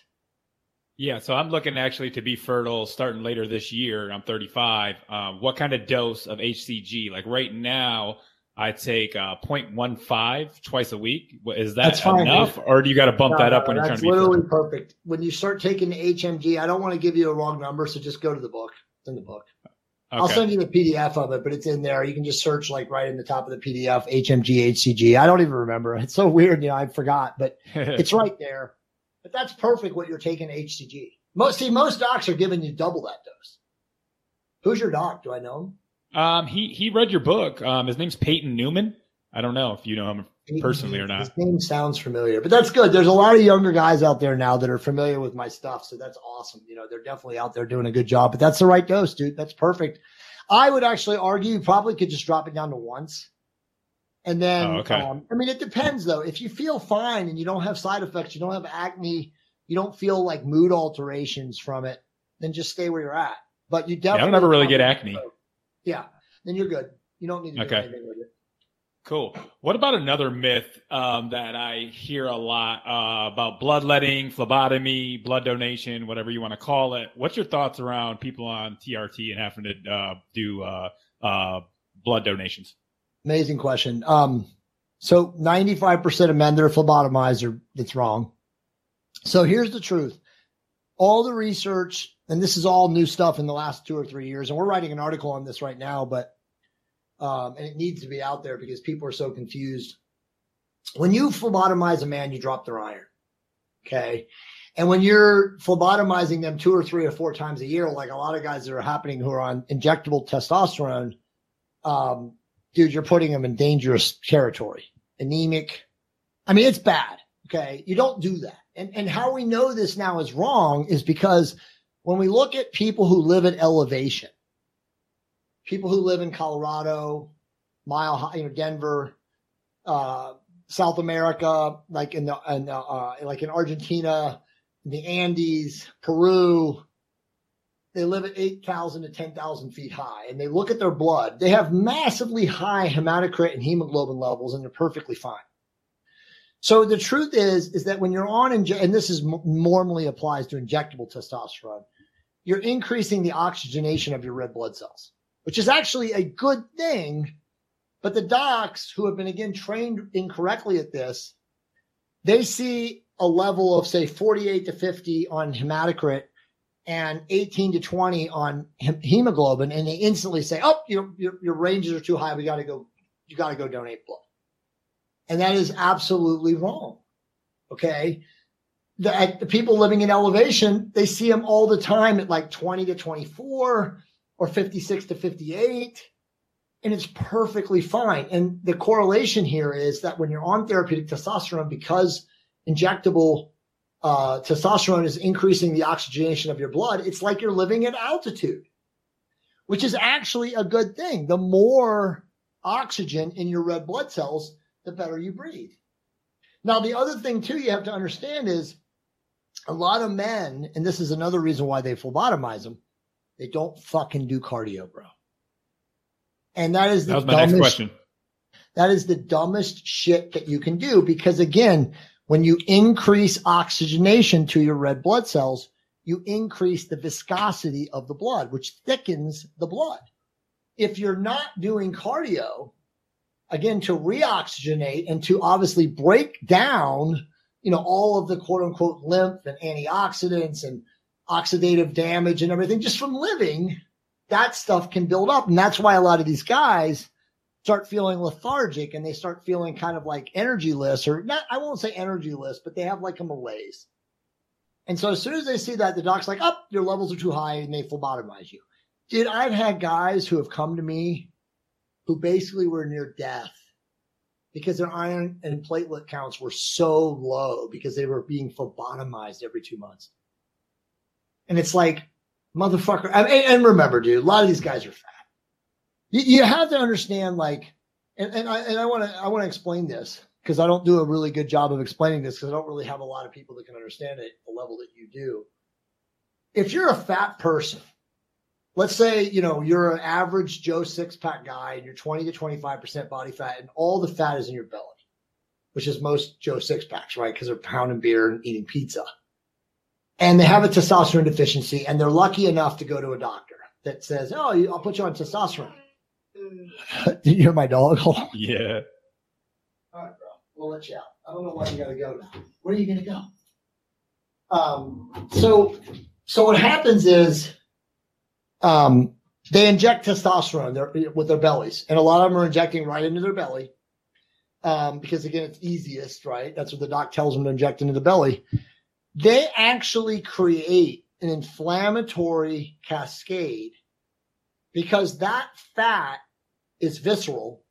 Visceral body fat around the belly, around the organs in the midsection is the most inflammatory substance that we know in the world. Seriously, visceral fat is more inflammatory than kerosene.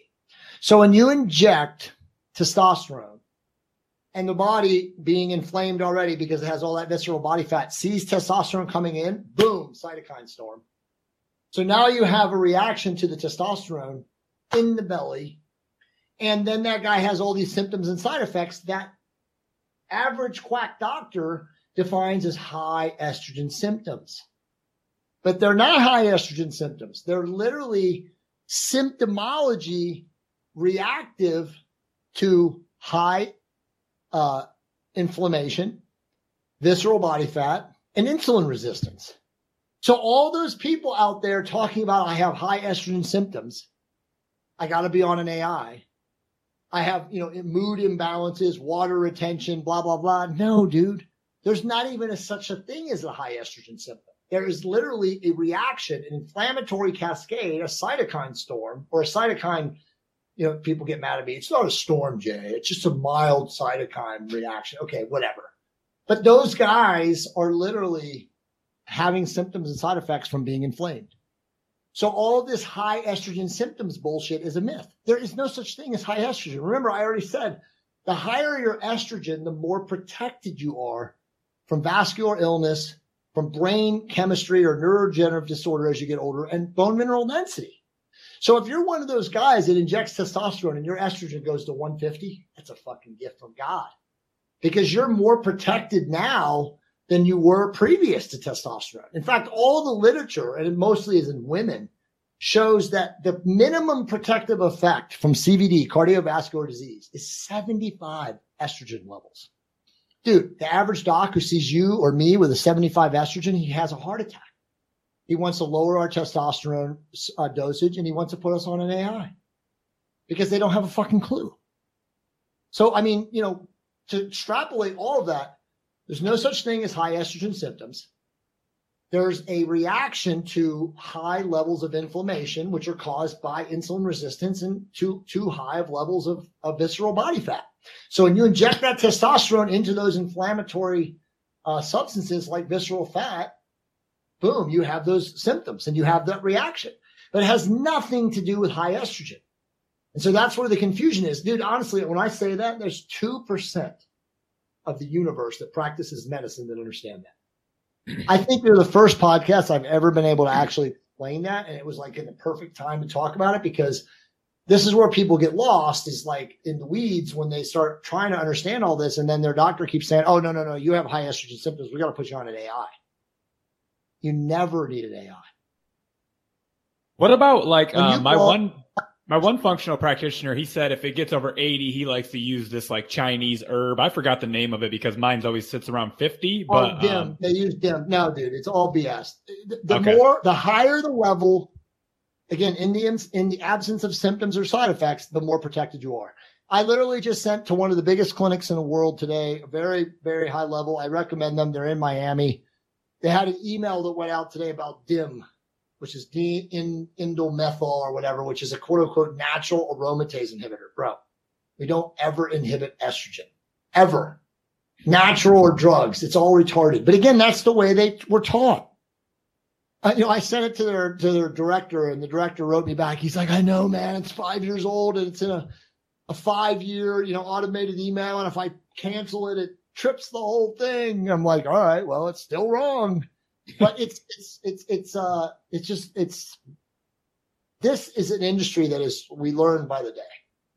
There's new information coming us by the day, and the whole understanding and awareness of blocking estrogen, using AIs, or using natural aromatase inhibitors like DIM, and there's other shit out there. It's just retarded. We never block estrogen. We do reduce body fat and inflammation. And if you're fat and you have a lot of metabolic dysfunction because you have a belly, you got to get that fat off. Dude, this is the truth. And I know this is tough because they'll say, well, testosterone is lipolytic. It enhances fat burning. It enhances de novo lipolytics. And it helps me burn fat. Well, that's true. But if you're 25% or more body fat and you start injecting testosterone in your belly, you're going to have high estrogen symptoms, which aren't high estrogen symptoms, right? But that's what you're going to have them defined as by your doctor. So like I always tell guys, like, look, if you're really fat and you start testosterone, it's not going to be easy. You're going to have a lot of symptomology. You need to get your ass unfatted, live insulin controlled, drop the belly fat. I mean, if you're going to do testosterone and do all that at the same time, that's better than not. But if you're just going to be one of those guys who injects testosterone in your belly thinking it's a panacea, dude, you're not going to have a good experience at all. I totally agree. One thing I wanted to circle around as we're winding down on time is I know you said everyone's kind of bio individual. Like, so someone could feel good on 800 testosterone. Some people might feel better at 1500. Are there any like signs or symptoms that people can look out for to like, they're like, all right, maybe my testosterone's a little too high and I need to decrease my dose? Yeah, for sure. Like if you have blood pressure issues, your dosage is too high. Now, granted, if you're fat, you're going to have blood pressure issues anyway. But for sure, normal blood hypertension issues are due to poor physical conditioning and too high of a testosterone dose. If you have massive water retention and you're not on an AI, that's also due to too high of a dose. If you have a mood imbalance, too high of a dose. But again, a lot of times all this stuff levels off. Look, man, if you're doing 200 milligrams a week and you're spreading out your dosages and you're not taking other things and you're not a fat flaming dumpster fire, the chances that you're going to have any side effects are none. I mean, bro, I tell people this all the time. They're like, yeah, but dude, you're full of shit. Side effects. I'm like, I've never had side effects. I did this right from the beginning. I've never had side effects. The only time in my entire life that I had side effects was 4 years in. I left Dr. Scruggs and I started working with another doctor. And this guy was like, I want you to do transdermal. And I went here to here. And again, in the purposes of being a biohacker / guinea pig, I had endocrine perturbations. I was not balanced. I remember I had like, I wouldn't call them hot flashes, but I would like be mad. You know what I mean? There would just be like times where I would just like get inflamed by people, like angry. And eventually it was like, this is just not, these things are, and by the way, this is back in fucking 2003, 2004. The delivery system of cream was not like it is now. They were still working. Those were rudimentary. They didn't have any of the like, what do you call it? The agents that could cross the skin barrier like they can now. And plus, we weren't using it on our balls. So we didn't know, we didn't even know about putting it on the scrotum until 2016 when there was some research that came out. And my doc, the guy that Dr. Keith Nichols, who was the guy that convinced me to switch over, it took him 2 years to get me to do it. Cause my experience with the previous transdermal, I was like, bro, you're fucking nuts. I'm never going back to that shit. And he's a Southern guy in Tennessee. He's a good friend. He's like, God damn it, Jay, just listen to me. I'm telling you. And he was right. Shout outs to you, my brother. But yeah, dude, like there is no side effects when this is done right. But the problem, and you already know this, Matt, is it's rarely done right because the guy goes into the doc and the doc puts him on 7 fucking things. I mean, if you just came in and you put him on testosterone and maybe a peptide for fat burning or low dose growth hormone, we could talk about that if you want, because I'm a huge fan of low dose growth hormone. Look, man, you couldn't even get pharmaceutical growth hormone 3 years ago. Before COVID, it was impossible. The only way you could get growth hormone and be one of us was to be a fucking AIDS patient. The only growth hormone that was available 3 years ago was Chinese bro growth hormone. Blue tops, yellow tops, green tops. That shit's all fucking garbage. You don't even know what you're getting. Half the time it's fake. You're injecting HCG or fucking saline. Who the fuck knows? But nowadays, you can get Pfizer genotropin, you can get Nordisk, Norditropin in the pens, bro. And you can take 1 IU Monday through Friday in the morning, and it's like fucking the nectar of the gods, as I call it. It's a game changer. For aging people, it's unbelievable. There's no shutting down your pituitary or any of the bullshit you've been fed and lies. It's all lies. Everything is a lie. I've measured my IGF-1 levels 5 times now since I started using pharmaceutical-grade growth hormone in 2021 in the summer. And dude, all my biological markers are better. Dude, it's crazy. I mean, the Life Extension Foundation, LEF.org, they're people. I mean, again, these are people with money and sophisticated, but they've been using growth hormone since the 80s, bro. And they know. But the problem, as you know, is that the bros take too much. And then that gets extrapolated into the medical industry and everybody's like, oh, growth hormone will shut down your pituitary. But no, dude, if you take testosterone therapeutically in the right precise dose, And, again, if you're going to remain fertile, HCG, HMG, very, very mild dose. Depending on your blood labs, the supplements that you're going to want to take are vitamin D3. As an aging guy or older guy, pregnenolone increases short-term memory and enhances the visual acuity and color depth. SDHEA, if you have a biological need in your blood test that shows that you're low in SDHEA. I've never had to use SDHEA ever because I don't need to. My levels stay high. I'm one of those people that my levels stay up. And now if it changes, I'll add it, right? But that's it, dude. You don't need any of these other things they write you scripts for. AIs, DIM. There's so many other things that they'll write you scripts for. And again, why would you take 7 or 8 things at the beginning, and then 3 months later, or 6 or 8 weeks later, or 6.5 weeks later, whatever, you measure, how the fuck do they know what's doing what, bro? There's no way to know. But if you start off with testosterone and maybe a peptide for growth hormone or growth hormone itself, and like I said, maybe melatonin or a couple other things, then it's simple to track what's happening. And then But again, we never see this. And almost all these guys that start off are on all these other things. And if things go sideways, which they normally do, how do you know what's doing what? Yeah, I totally agree. I started with just testosterone, and then I added in the HCG, and it's like, it just makes a lot of sense. And then maybe play with some stacks as you go, but why not just see how you feel on just the testosterone for a while? Exactly. I mean, look, in isolation, you're going to know how it works. Your labs are also going to be a clear telling tale of how the testosterone works in your system. But if you've got 7 other chemicals or 6 other chemicals and agents, and look, a growth hormone or a peptide is not affecting your testosterone level. People get very confused at this. I get that question all the time, like, yeah, but my doctor said that that if I took ipamorelin, that it would help my testosterone levels. Your fucking doctor is a moron. He doesn't even know what he's talking about.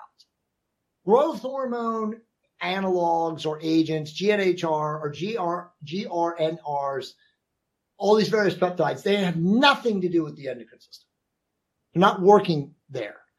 But the endocrine system, when you take an androgen like testosterone, you mentioned gonadorelin. I should mention this. All of the peptides that are supposed to help increase testosterone are worthless because, bro, all the studies show that you have to inject yourself 4 or 5 times a day. Who the fuck is going to do that? When you can just inject yourself with HCG twice a week and you'll get the same, minor androgen and estradiol spike that those things give you 4 to 5 times a day. So they're all bullshit. Don't get bought into any of those things. Don't take triptorelin or gonadorelin or hexarelin or any of them. There's other ones that are supposed to increase LH and FSH because, again, all the research shows that you got to inject yourself 4 or 5 times a day. Who? No one's going to do that. Absolutely not. No. So, I mean, like, there are, gonadorelin in studies shows really good effect. But again, who the fuck is going to inject themselves 4 or 5 times a day to get what they get automatically with HCG a couple times a week, which you already know?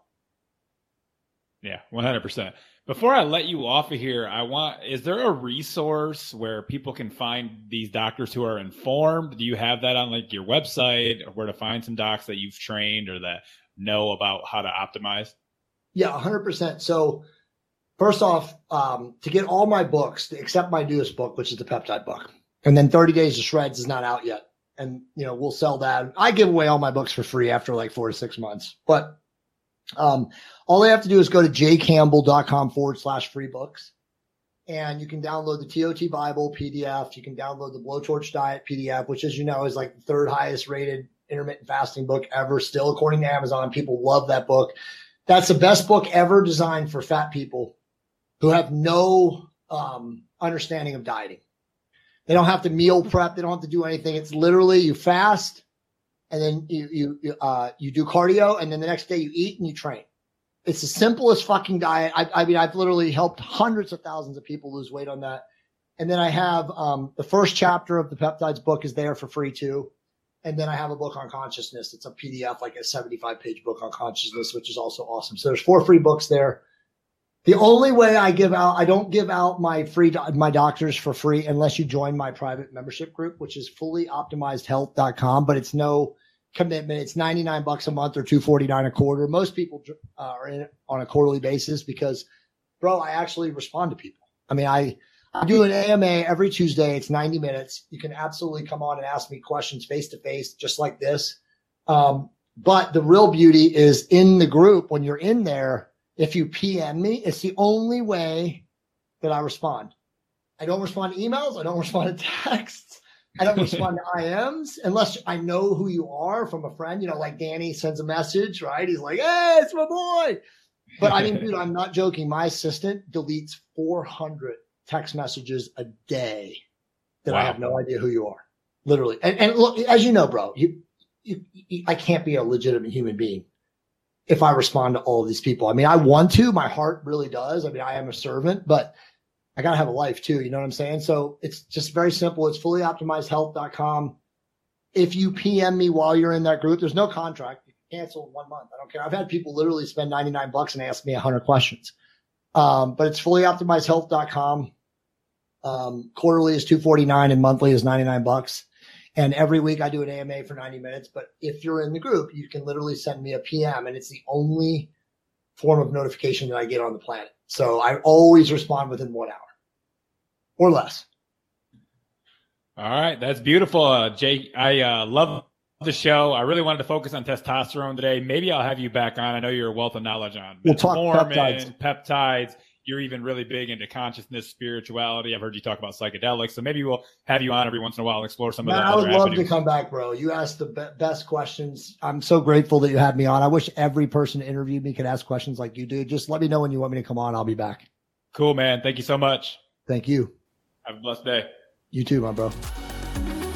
If you enjoy this show, would you please take a second to subscribe, rate, and review it for me? Also, if you'd like to know more information about Campbell, personalized one-on-one coaching with me, or for upcoming retreat information, which I host with my wife, please visit my website in the show notes or DM me on Instagram. My handle over there is @IntegrativeMatt. Until next time, my friends.